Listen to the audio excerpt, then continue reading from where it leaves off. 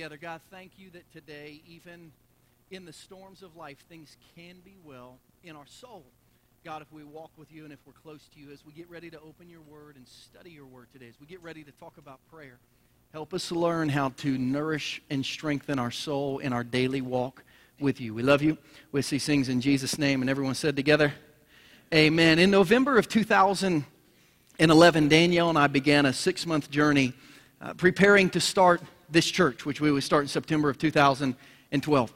And what we did is basically we created a map of some of the most influential and impactful churches in America, and we said, let's go look at those churches. We found churches that were doing tons of work and having tremendous global impact in areas of poverty, in areas where Jesus wasn't known. We found churches that were having great impact on their community, from the educational centers of their community to poverty-stricken people in their community. We found churches that had a high retention rate of bringing people into their church that maybe didn't like church or that didn't go to church a whole lot before they found that church, and they started going there. And we said, let's just go see what those churches do. We want to build a church that maybe people who aren't in church or people who don't like church will come to. We want to build a church that has impact in our community and hurting people in our community. We want to build a church that has impact around the world and hurting people who are in the world. So we went to about a dozen churches over a period of 6 months. And the first church we went to was a church in California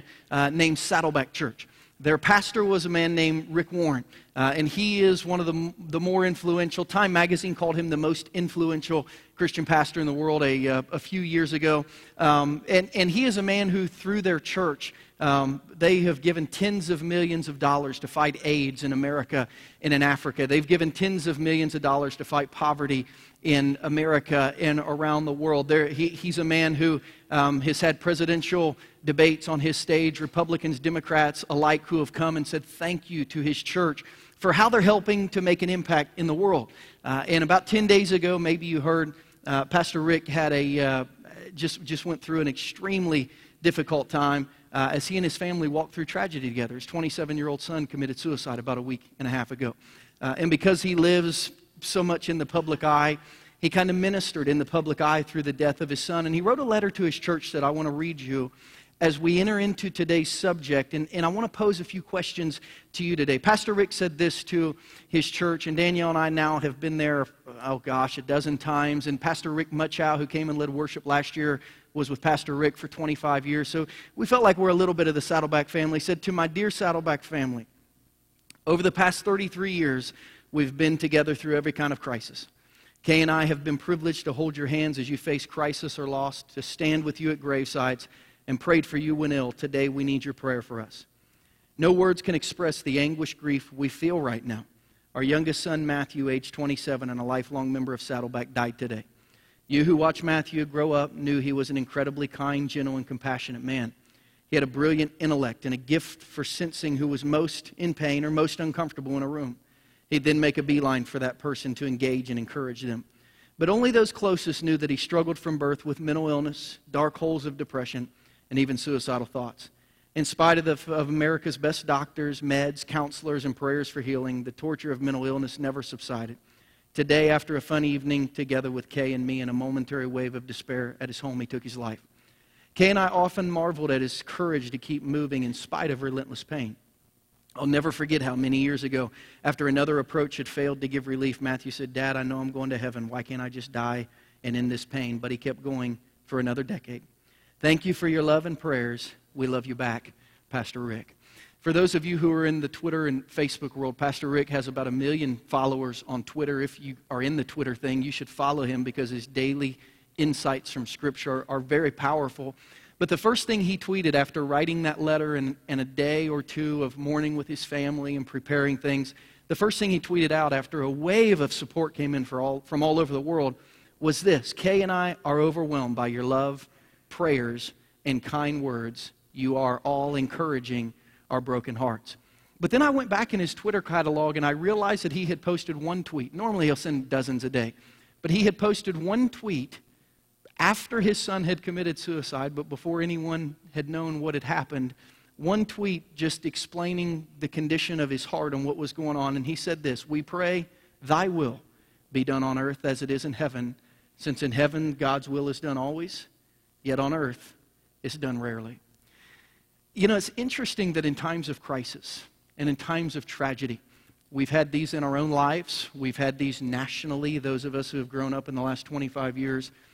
It's very normal to turn to prayer.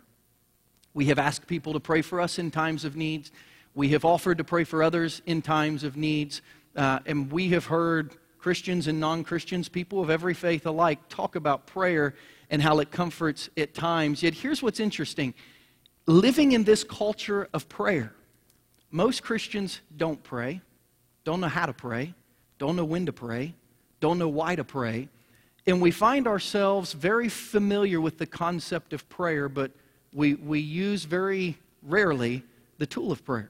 I said to our early service, you know, prayer, I believe, is the most unused tool in the spiritual arsenal of the Christian.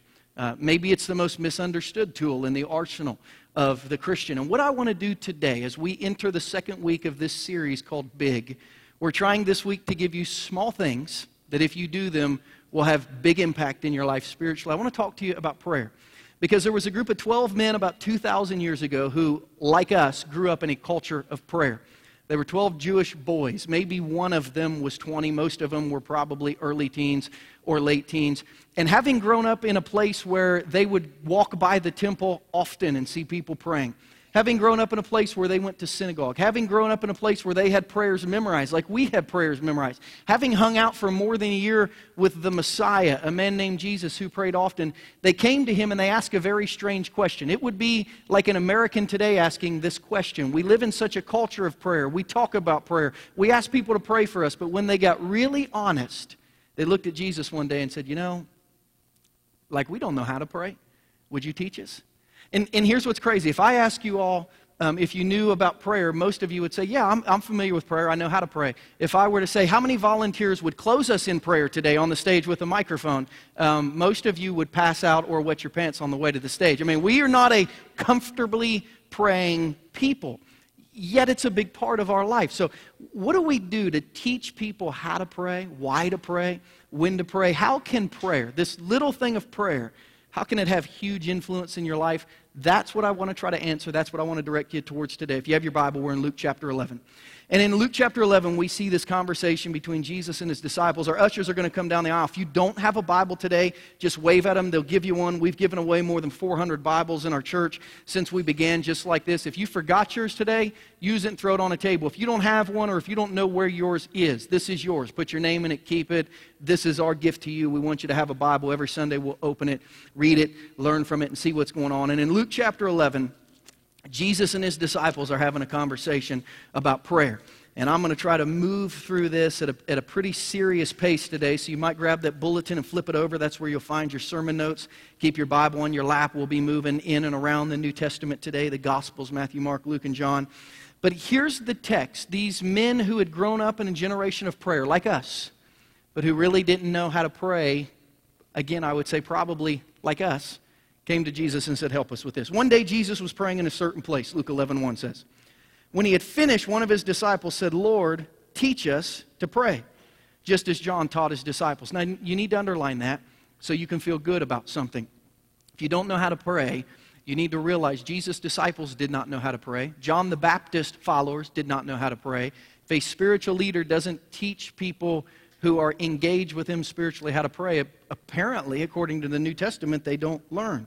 Lord, teach us to pray just as John taught his disciples. He said to them, when you pray, say. Now, I'm going to teach you something about the New Testament in a minute, but you're going to hear the shortest version of the Lord's Prayer you've ever heard as recorded by Luke. Luke is one of, and you might write this word down, one of the synoptic gospels. The word synoptic in theology, it's the English word synopsis or summary. There are 4 books written about Jesus in the New Testament, Matthew, Mark, Luke, and John.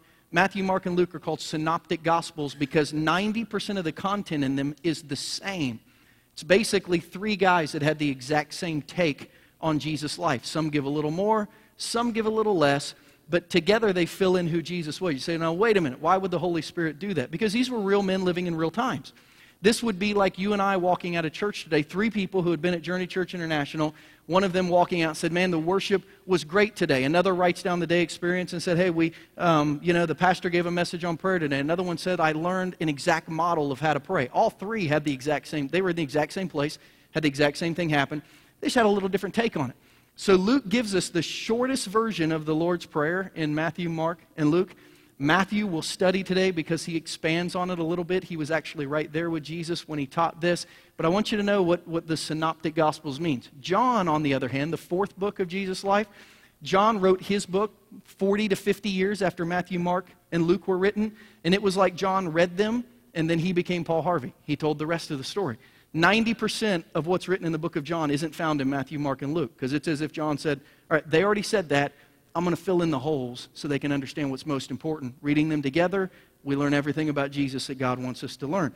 But here's what Jesus said to them, verse 2. So he said to them, when you pray, say, Father, hallowed be your name, your kingdom come. Give us each day our daily bread. Forgive us our sins, for we also forgive anyone who sins against us, and lead us not into temptation. Verse 5, then Jesus said to them, suppose you have a friend, and you go to him at midnight and say, friend, lend me 3 loaves of bread. A friend of mine on a journey has come to me, and I don't have any food to offer him. And suppose the one inside answers, don't bother me. The door's already locked, and my children and I are in bed. I can't get up and give you anything. I tell you, even though he will not get up and give you the bread because of friendship, yet because of your shameless audacity, he will surely get up and give you as much as you need. So I say to you, ask, and it'll be given to you.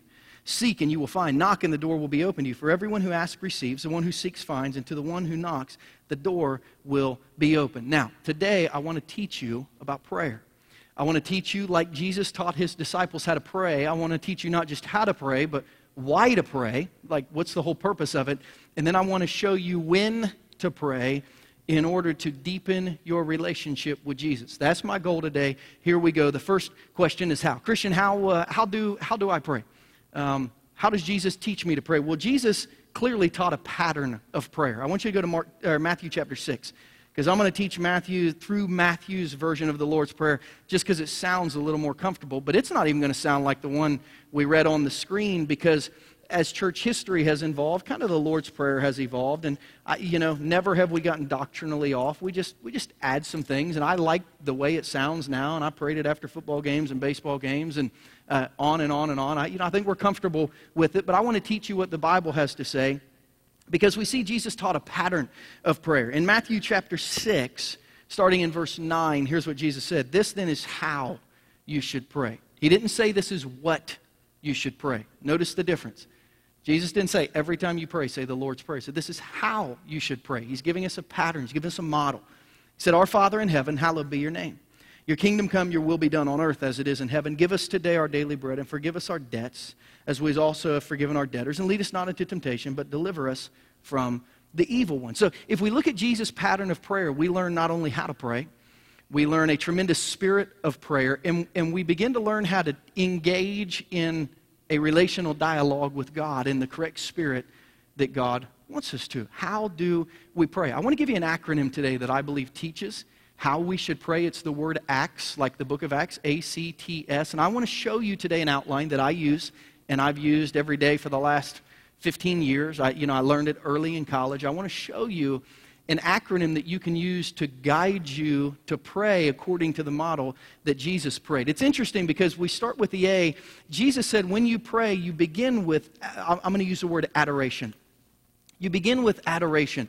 Adoration is something that has a sense of awe and a sense of love to it. You are amazed by something, and you are in love with something. In Matthew 6, 9, and 10, Jesus said, when you pray, it should be like this. Our Father in heaven, hallowed be your name.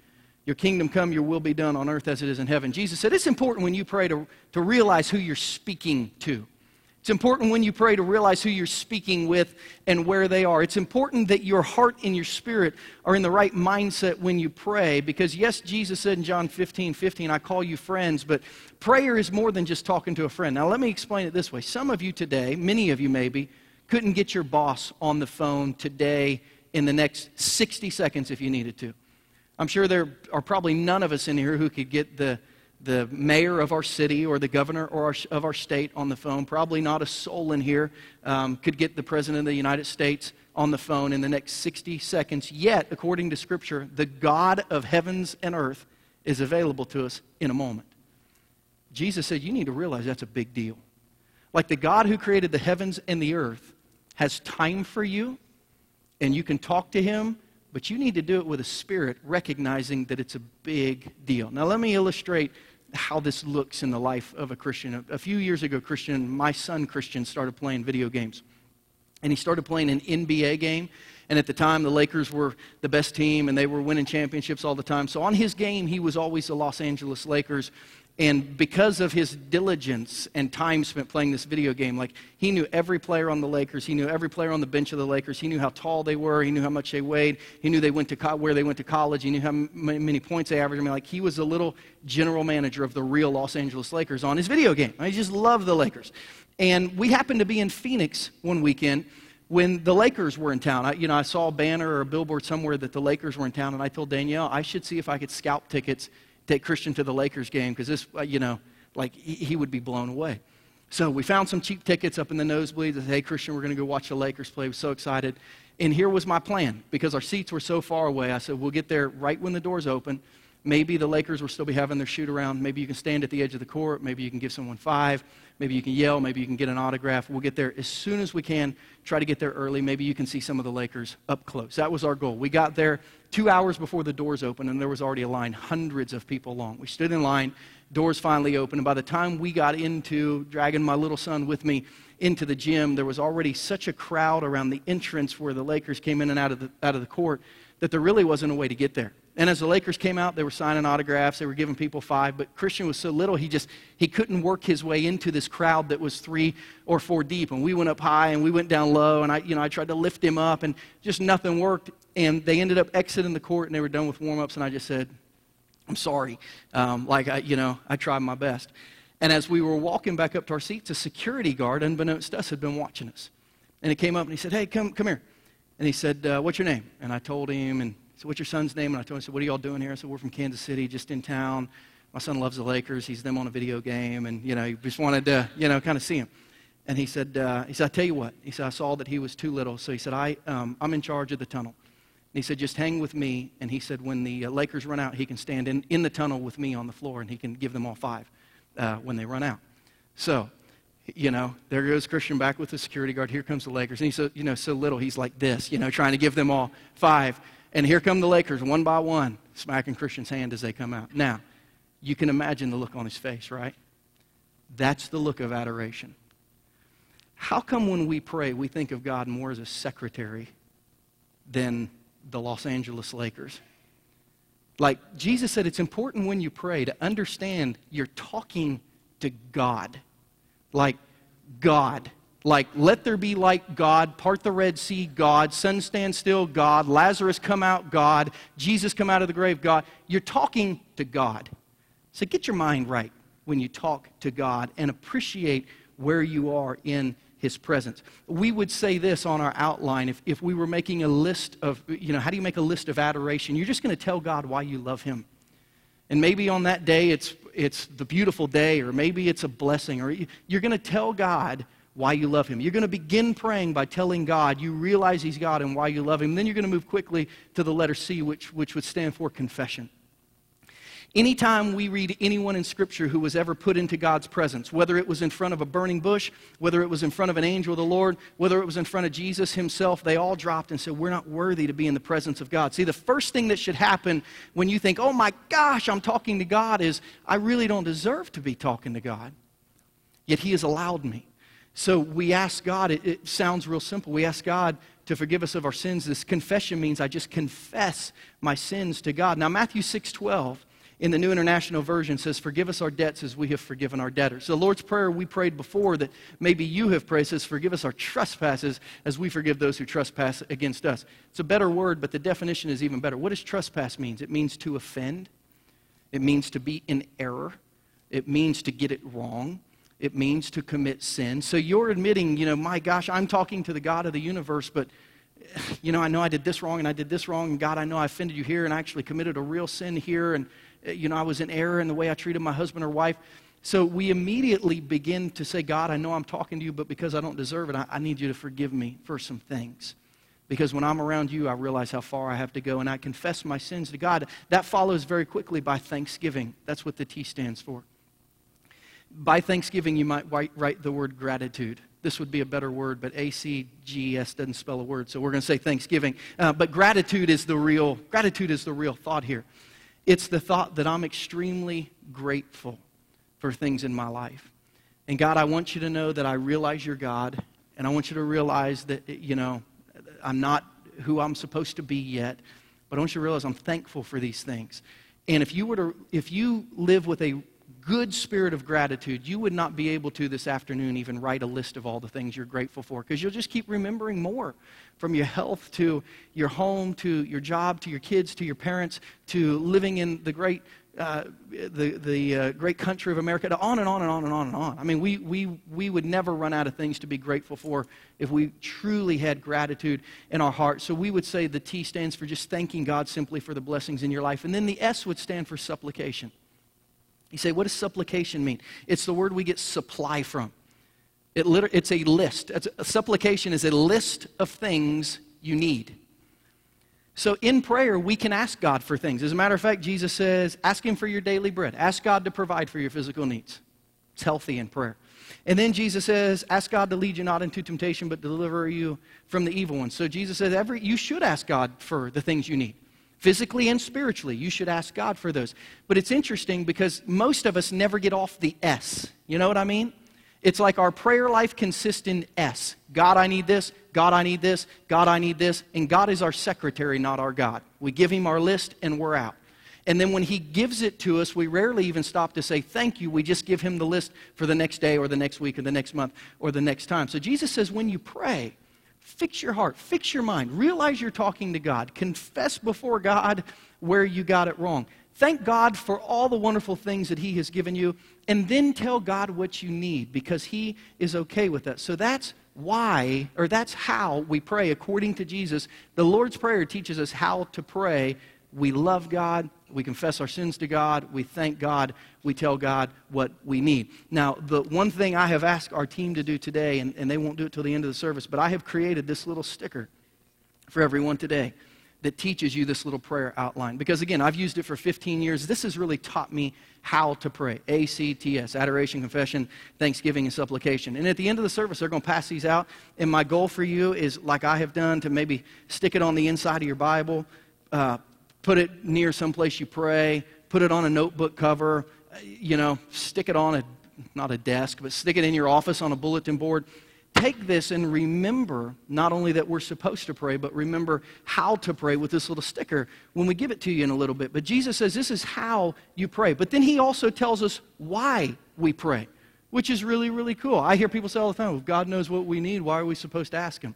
That is both a great question, yet a spiritually empty question at the exact same time, because Jesus tells us why we pray. In Luke chapter 11, verses 5 through 8. And here's what Jesus says. Let me draw a picture for you, and then I'll answer the question. In Luke chapter 11, Jesus said to them, suppose you have a friend, and you go to him at midnight and say, friend, lend me 3 loaves of bread. A friend of mine on a journey has come to me, and I don't have any food to offer him. And suppose the one inside answers, don't bother me. The door's already locked, and my children and I are in bed. I can't get up and give you anything. I tell you, even though he won't get up and give you the bread because of friendship, yet because of your shameless audacity, he will surely get up and give you as much as you need. Say, Christian, why do I pray? Why should I pray? Because of what I call audacious friendship. Because you realize, according to what Jesus just said in Luke chapter 11, Jesus said, there's things you're going to have in life just because you're my friend. Forgiveness, you're going to have that by being my friend. Eternal life, you're going to have that by being my friend. Purpose and direction, if you'll read your Bible, you're going to have that because you're my friend. But there may be other things that you want. There may be other things that you need. And Jesus said, if you will be an audacious friend, and you will ask me for those, and you will keep asking me for those, I'll give you even more than the normal friend would have. I love God's quotation to David. You have to know the Bible to know this story, but when David was in sin and he offended God deeply, God's answer to him was, David, why did you do that? I've given you so much, and if you needed more, I would have given you more. Why didn't you just ask me instead of going to do your own thing? See, God says, I'm looking for audacious friendships where people will prove to me they need more and continue to bring it before me again and again and again and again, and I'll give it to them. Now, in John chapter 10, verse 10, one of my favorite verses, this is what our church is all about this month. I believe there's more to Christianity than where you are now. Whether you are the most spiritually minded person in our church today or whether you're not even a Christian, there is more to your Christianity than where you are. There's more to Christianity than eternal value. Jesus said in John 10:10, the thief comes only to steal, kill, and destroy. I've come so that you might have life and you might have it to the full. I've come to give you more in life than you currently have, is what Jesus is saying. So all month long, we've been focusing on what we call spiritual next steps. I've provided a link for you on your bulletin page. These are actually available at the Next Steps 10 if you don't want to print them out and you just want a little booklet to carry around. This is the more. This is the what's next. This is what can Jesus add to my life. These are the next steps of spiritual life for all of us. And I'm telling you, no one's doing 12 out of 12 all their life. We can all have more.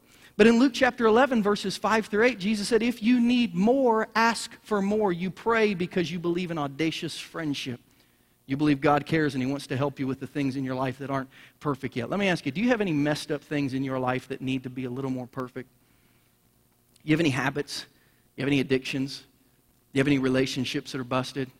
You have any needs in your life that you really need God to move on? See, I believe that if one of the events in the Olympics was worrying, I believe that I could be like a 5-time gold medalist in Olympic worrying. And I really believe, to be honest with you, that I worry and stress and have anxiety that's on a level almost of sin because I struggle to trust God in so many things. I often tell people when God handed out faith, He gave me like the smallest possible portion because I worry about everything. And a few years ago, I realized that through audacious friendship, Jesus was saying, Christian, I can help you with that if you'll begin to bring that to me again and again and again and again. And I began to memorize verses about worry and anxiety and stress. And all these verses about worry and anxiety and stress said, give them to God. Well, how do you give them to God? You pray. You talk to God. Verses like Philippians 4, 6, and 7. Don't be anxious about anything. Man, if you're like me, you need to memorize this verse. This is a good pill for anxiety. Don't be anxious about anything. The word anxious in the Greek means filled with anxiety. But in every situation, by prayer and petition with thanksgiving, present your request to God that the peace of God, which transcends all understanding, will guard your hearts and minds in Christ Jesus. 1 Peter 5:7, cast your anxiety on Him because He cares for you. Psalm 55:22, cast your cares upon the Lord and He'll sustain you. He'll never let the righteous be shaken. Matthew 11:28, come to me, all you who are weary, burdened, and I will give you rest. How do we come to God? How do we cast to God? How do we give God things? In prayer, in audacious friendship. Hate your job, want a new job, start giving that to God and give it to Him every day until He responds. Need God to touch a loved one's heart or personality or a relationship that's shattered, start giving it to God. Have an addiction or a habit or some internal struggle, start giving it to God. You want your kids to love God or your spouse to love God or you need God to help you out of this unbelievable situation that you're in, start giving that to God over and over and over and over. This is why we pray, because God says audacious friendship proves to me you understand who I am, what I can do, and just watch me work in your life. So we pray. You say, okay, like when do I pray? At church? Like do I come to the altar, which we don't even do a lot here? You know what? When do I pray? Okay, I understand how to pray. I understand why to pray. I get that. Spiritually, I get that. But when do I pray? Well, this is an interesting question that has a lot of different answers. But when do I pray tells us this fact. We all need to learn how to spend time alone with God. And I'll give you this little tidbit of, it's pretty simple information, but you can't ever have time alone with God unless you have time alone. So if you're never alone, you're going to have to build some alone time in your life so you can have time alone with God. But you say, when do I pray? Good question. 1 Thessalonians 5:17 says, pray continually. You say, what does that mean? So I just pray like all day, every day, and I never stop. Like I go to bed praying, and I wake up praying, and I pray in between. What does it mean to pray continually? That means to have a thought, really to have an attitude, to have what I would call an acts attitude, to realize God is God, and you need Him, and you're grateful for what He's done in your past, and you need Him to do something in your future. Really continual prayers having a soul attitude of this ACTS acronym. But sometimes prayer is little and it's quick and it is momentary. The book of Nehemiah was written in the Old Testament about a man named Nehemiah, and we see about a dozen prayers of Nehemiah, all that will fit within a text message. They're like less than one sentence. In Nehemiah 6:9, here's one prayer. Start to finish, complete prayer. Now strengthen my hands. He doesn't even say amen. And he doesn't start with, dear God. That's his prayer. Strengthen my hands. Nehemiah 13:31. Here's his prayer. I mean, this is his complete prayer, front to back. Remember me with favor, my God. End of prayer. Doesn't start with, oh, Holy Father, doesn't end with, in Jesus' name. I mean, it's just like, God, help me. So there are times when in an awareness we just, we are continually praying with a recognition that God is there and we need God. I would call these quick prayers, prayers of gratitude, which maybe some of you pray over a meal. Every time you eat, I would call that a prayer of gratitude. God, thanks for the food. I mean, it's quick. I tell people, if we're going out to lunch, I'm going to pray, and if you pray more than 10 seconds, I'm going to eat. Because, at the meal, don't pray for world peace at the meal. You pray for that on your own time. At the meal, thank God for the meal, and let's eat, because I'm probably hungry. Just quick prayers. God, thanks for the food. Moments of blessing. Man, I get that great phone call with that great news. It's appropriate to say, God, thank you for that. I've been praying for something to happen, and it happens. God, thank you that that's okay. Prayers of need are continual prayer thoughts. At literally the moment you hear a need, the smallest of need to the biggest of need, you pray, God, be with that. What a situation this week, one of the gals in our church went into labor at 32 weeks, and immediately text messages started flying of here's what's going on, and everyone prayed. Now, we didn't get together, we didn't get on our knees, we didn't pray for hours, but it was like, Lord, help that situation. Like, right now, we know you know her, we know you know her baby, and everything's okay, everything worked out. But it's like, those are like in the midst of crisis, we pray. And then moments of wonder. Some of my greatest prayers are prayed in the most beautiful sunrises and the most beautiful sunsets. Anytime, I get up in the Rocky Mountains or I'm on a beach and I see just the span of the ocean, a beautiful starry night. It's like, man, thank you, God, for creation. It's unbelievable. It's just quick and easy. But those prayers aren't going to help you really get real close to Jesus. Those are what I would call social media prayers. Those are status updates. Y'all familiar? Do any of you have a Facebook account? Any of you have a Twitter account or Instagram? I mean, this is just quick and easy. Hey, God, I know you're there. Thanks. You're just kind of updating God on your life. But that's not developing deep friendships any more than Facebook develops deep friendships. I had something weird happen on Facebook a few months ago, and it's been a year of tragedy and gun violence in our country the last 12 to 15 months, coast to coast. Things have happened that shouldn't happen. And after one of those events, I posted on my Facebook page, just quick and easy, man, let's make sure we're praying for the victims of X. And literally within a minute, one of my, very sensitive Democrat friends said, we need prayers and gun control. To within 30 seconds, one of my Republican friends posted a picture of himself looking like Rambo, and he's like, so politically correct. Guns don't kill people, people kill people. I looked at the picture, and I was like, people like you, you are crazy. And then one of my hippie Facebook friends, she's like a hippie chick, posted, real men don't need guns. And then one of my gangster friends posted, I will pop a cap, and and it's like one of my friends called me. And they're like, dude, there is a war on your Facebook page. I wasn't even aware of it. I posted the prayer and left. And they're like, seriously, there's a war on your Facebook page, and the hippie chick may be hurt. This is not good here. So I went and I looked at my page, and I told Danielle, get a computer, and we pulled it up. And there's all these people having this argument on my Facebook page. And Danielle's like, who are those people? And I said, I don't even know. And she said, well, how are you friends with them? And I said, well, they probably ask me. And she said, you accept every friend request you get? And I was like, aren't you supposed to? And she's like, no, you don't have, some people are only friends with people that they really know. And it hit me as I was studying for this message this week. There are people in our church and churches across the country who have accepted Jesus' friend request without any intention of ever getting to know him more or any direction on how to get to know him more. He's just a social media guy. And we give him status updates, but we have no real relationship. We don't know where he lives, what he does. We don't know what he believes. He's just a thing in our life, and we've accepted his salvation, but we have no desire to get to know him. And it's like, that's not going to work.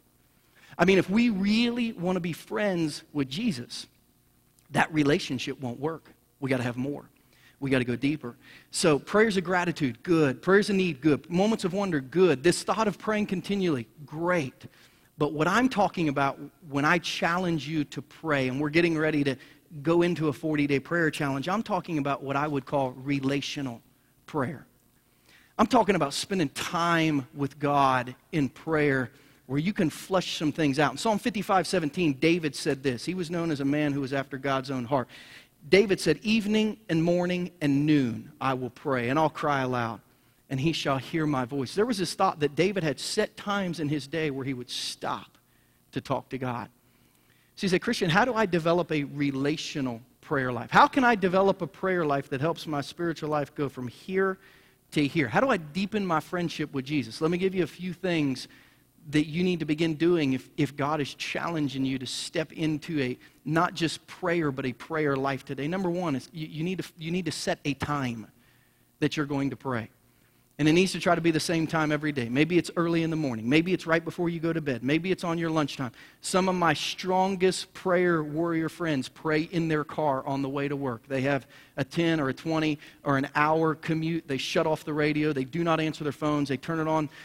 They turn it off so they can't hear it. And they just spend 30 minutes to an hour every day talking to God. You need to set a time. When is your time that you're alone that you can talk to God? Secondly, set a place. Maybe it's your kitchen table. Maybe your kitchen's a mess and that distracts you, so it needs to be your bedroom. Maybe it needs to be your office. Maybe it needs to be your desk. Maybe it needs to be a certain couch. Find a spot in the house. We would call this a prayer closet, a private place where you go. Maybe it's your car. Maybe it's if you have a several block walk to get the mail. Maybe it's while you're going to get the mail. Maybe it's while you're walking your dog and you're outside by yourself. Maybe it's when you go jogging if you work out or when you run on the treadmill. I'm talking about a time that you're alone. A place and a time, same place, same time where you're alone, that you can begin to talk to God.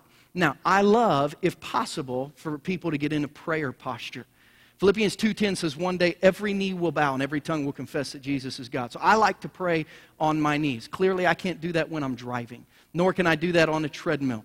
But if you have time before bed, or if you have time when you get out of bed, I have one friend who will never put his feet on the ground. Every day when he slides out of bed, he slides out knees first, and before he even gets up, he will on his knees say, God, be with me today. Then he will stand up and walk. I love this thought of being in a posture of realizing I'm talking to God, like the real God. And my prayer time may be in my car, but my knees at some point during the day are on the ground saying, God, help me. I love to pray with my kids before they go to bed. Where is your place? Where is your time? What is your posture? Prayer becomes then ongoing conversation. It's not a list of old holy, it's like Nehemiah. You might start praying for something on Wednesday, on Monday. God, I need you to help me with this thing on Wednesday. And then on Tuesday, you're going to say something like this. God, I told you about this thing yesterday, and it's going to happen tomorrow. And then on Wednesday, you might say, God, today is the day. Help me. And then on Thursday, you might say, God, we did that thing and it didn't go so well, so now I need you to do this. Or, God, it went awesome. Thank you. You begin to, here's what happens. God becomes a part of your everyday life. It's like, oh my gosh, he has become a real friend, not a Facebook friend. I love for people to get a prayer list. Here's how you begin to learn how to pray. Because some people say, like, I pray for a minute and I can't think of anything else. Get a prayer list. Develop a prayer list. Use a prayer guide. Now, you say, what's the goal of this 40 days of prayer? What's the goal of learning to pray relationally, Christian? It's this. I want you to learn to pray. I want you to take the step of having relational prayer in your life so you can gain intimacy with God through your time in prayer and through answered prayer. There's something that clicks inside your soul when you've been praying for something that happens and you realize, oh my gosh, like God heard that and he did that and he cares. And it will change your life forever when you have a prayer answered, and it'll just drive you to want to pray more. So we've got listed on here a link that you can go to. Pastor Reinhold asked him 6 weeks ago. So I found the easiest, simplest, best prayer guide that you can for people to use as an outline for their life. So he came up with this, it's like 40-some page document called A Journey in Prayer. And every day, I mean, it's literally like one verse, 2 paragraphs. Here's a verse to focus on God. Here's what this means. And here's what I want you to do. I want you to print this out. Along the side of this, I want you to put A-C-T-S. I want you to fill in 1 or 2 things a week. God, this week, here's the things I'm going to focus on, why I love you. God, this week, here's the things I'm going to confess to you. I told the early service, I often don't write down the things I confess in case someone would ever find them. Kind of memorize those so that it doesn't appear on someone's Facebook page. Look at the things Pastor Christian is confessing. That'd be scary for all of us. My Thanksgiving, these are the things that I'm real thankful for. I write 2 or 3 or 5 maybe. And then my supplication list. These are the things, God, I need from you, or that people around me need from you. And you can see how you can begin to spend time with God, because that list can grow to where all of a sudden you are every day, much of the day, talking to God and seeing him move. And all of a sudden he's not a Facebook friend, he's a real friend that you actually hang out with. You say, so Christian, what's the goal of this message? It's pretty simple. Your next steps today, here's what I'd like you to do. If you want to take this little step that's going to be huge for you spiritually, 1, take the 40-day prayer challenge. And just starting tomorrow, just try. Just try. You say, man, I'm not even sure how to do that. Here's the step. Print this out. Keep it with you or put it with you somewhere.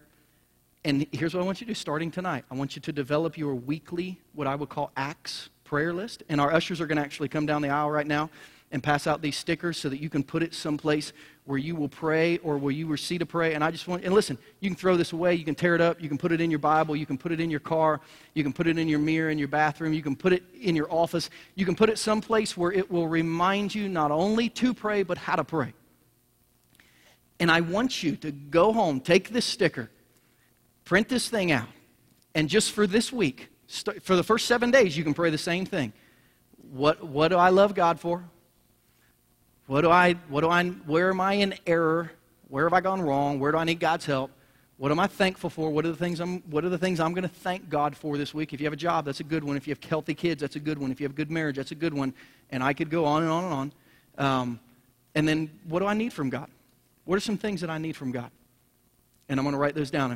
And for 40 days, I'm going to focus on this. I promise you, if you do this, 40 days from now, your spiritual life will be radically, radically different. Now, let me say this.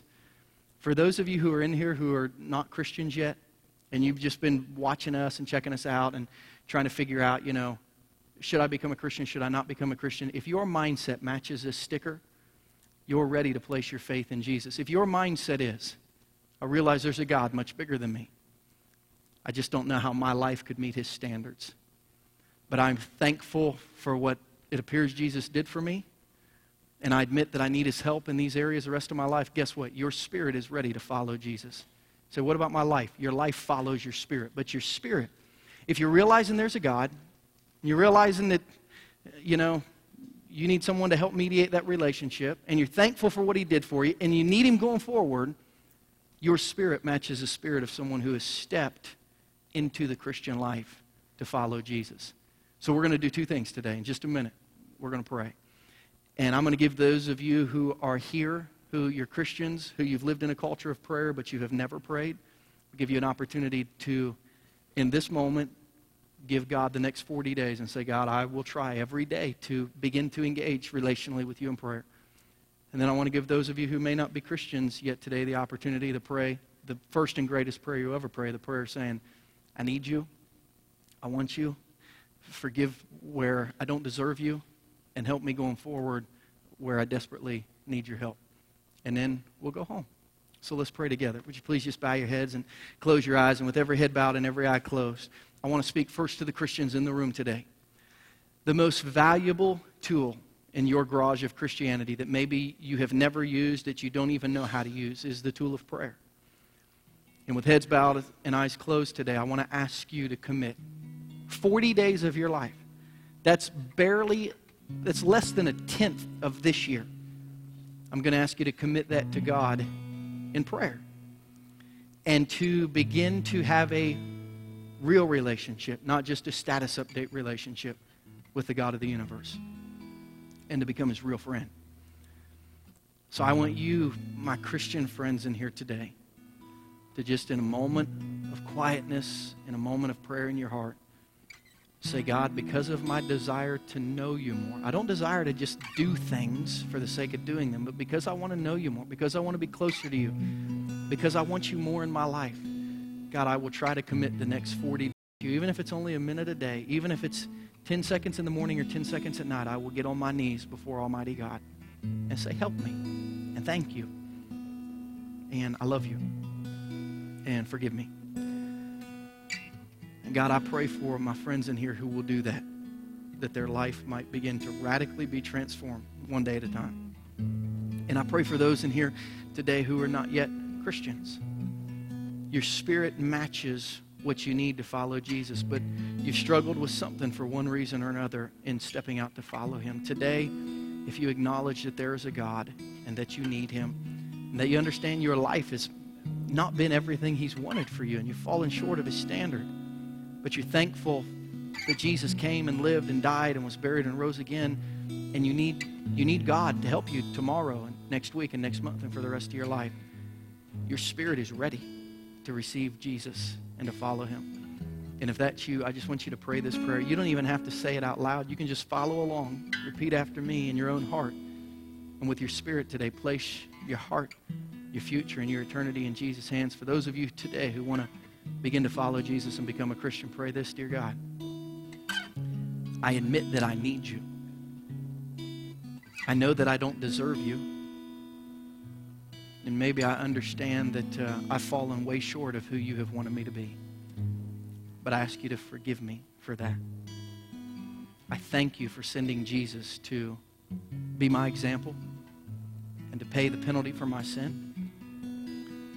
And God, I ask that you be with me today and tomorrow and every day for the rest of my life, because I admit that I need you, not just for eternity, but for the rest of my life. Now, with heads still bowed and eyes still closed, please, no one looking around. But today, if you just prayed that prayer and today you said, I have decided to become a Christian, would you just slip your hand up right now so that I can know it and just say, man, thank you, God, for what you've done. Just right now, slip your hand up and you can put it right back down. Yes. Anybody else? Christian, I just prayed with you. Today, I've become a Christian. God, thank you for your challenge. Thank you for your directions. You always tell us what we need to know to be closer to you. Help us to seek it out, learn it, follow it. And God, transform our life by it. We ask these things today in Jesus' name. And everyone said together,